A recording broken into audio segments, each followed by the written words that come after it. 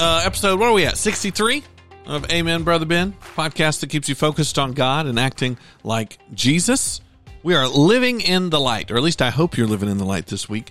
And we're talking about exactly how to do that, no matter who's in office, no matter what happens with this whole cluster.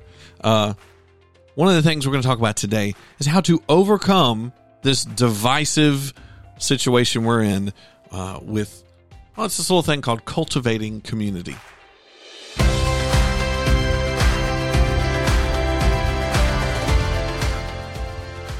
Some of you nerds that listen to all the podcasts, I say nerds in the most endearing way possible, by the way, know that that was a sermon and a line of podcasts right from the beginning of our run here. Cultivating community. It's a big deal. It's important. It helps us relate to each other.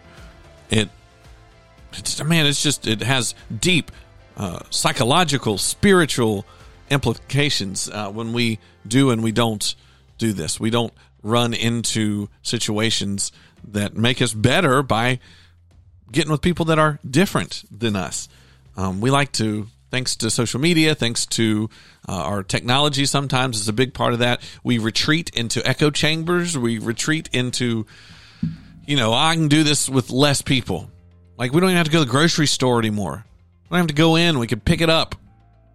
We can live a pretty isolated and solitary life if we really want to. But we shouldn't want to. That's not what God wants for us. He wants us to overcome this division with community. Because the more people that you know that think differently and believe differently than you, then the more compassion you have towards them, the more understanding.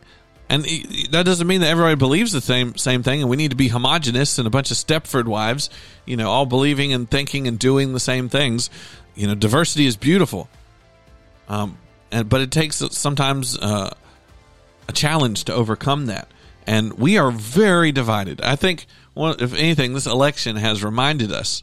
I think everybody thought that, our president wasn't as popular as he was before, and a lot of people don't like him like they used to. I mean, it's pretty close.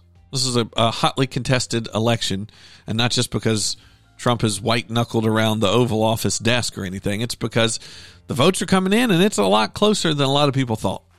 And so we have to make sure that we overcome this division with community and make sure that we don't let political differences get too far up the priority list. In fact, the Apostle Paul tells the church at one point, he says, complete my joy by being of the same mind, having the same love, being of full accord and of one mind. Like, y'all think together, and it's amazing. I mean, I heard the story today about two people that were friends that went to the same church. They found out one voted Democrat, one voted Republican. They're not friends anymore. Like, they're done. And it's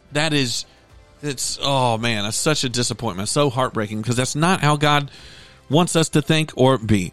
Romans 12:10 says, love one another with brotherly affection. Outdo one another in showing honor towards each other. We should be looking for ways to show love. Hey, let's say you're a Trump supporter and you see a neighbor with a Biden sign. Are you scheming ways to paintball that sign or something? Or are you thinking of ways that you can overcome that gap, overcome that bridge the gap there and love them and have genuine community with them? Same thing for vice versa, right?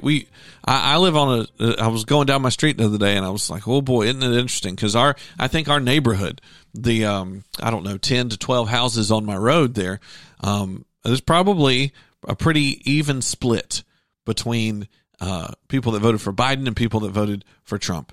And I said, you know what? God still has called me to have a united community. And so you can have your differences, but we need to overcome that by looking for ways to intentionally love those that are different than us. That doesn't mean that you think that their issues are right. That doesn't mean that you pretend that you didn't vote the way you voted, but you need to show the other side that they say the grass is always greener. The other side thinks the grass is manure. Right. The other side thinks that the grass is a flaming, stinking pit of whatever. and you need to show them that, hey, yeah, just because I voted this way doesn't mean that I'm what the news portrays me to be, or I'm what social media portrays me to be. And so we should be prayerfully seeking out. And here's what I want you to do. Here's my marching orders for you. I want you to find a way. I know it's tough with COVID. COVID is making things extra complicated. And depending on, how the virus, what it does this winter, it might be even worse. We might be back to, lockdown city. But I need you to stop what you're doing right now and think about ways that we can love each other like this. What can you do in your workplace, in your family? Hey, we got Thanksgiving coming up. How's this going to be? You're going to be throwing deviled eggs at each other? Don't sacrifice the deviled eggs. Democrat or Republican, that's a gift from the Lord, right? And I'm going to Baby Yoda me some deviled eggs this Thanksgiving. I don't care who made them.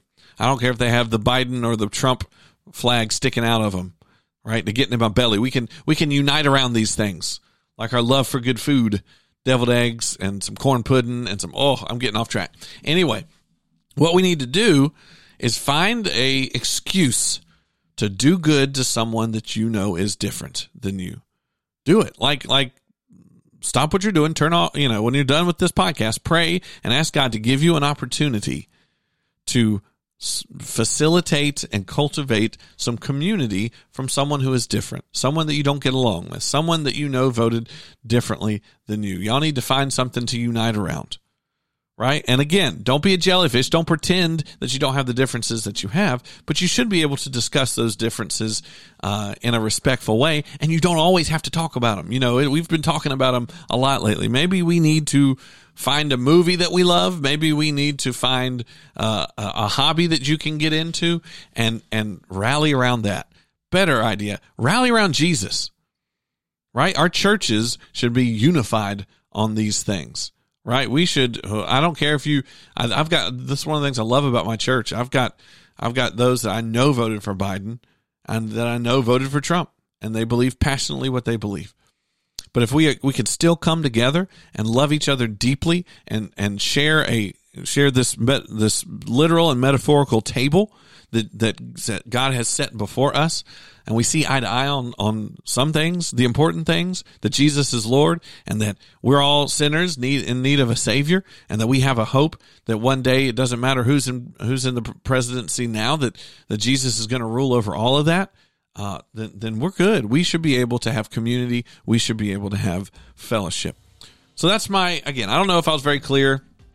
The last couple podcasts I've had notes and I know what I wanted to say, but I wanted today just to be a call to action for you to go out, find an excuse to overcome division, find spots of division that are unnecessary, and bring community to that situation. By the way, I get it. There are times where in the church and even outside the church, we should separate from each other. But I don't think now is that time. I think now, let's stand on what we know is right and true, but let's also lean into community and fellowship with each other, and then let God sort it out. Okay? No one's getting away with anything. God is the God of justice. Whether you think something is unjust or not, don't worry. God is the ultimate judge. He's going to take care of things. The wicked will not prevail. That's Amen, Brother Ben, for today. We'll see you with more tomorrow on how to live in the light.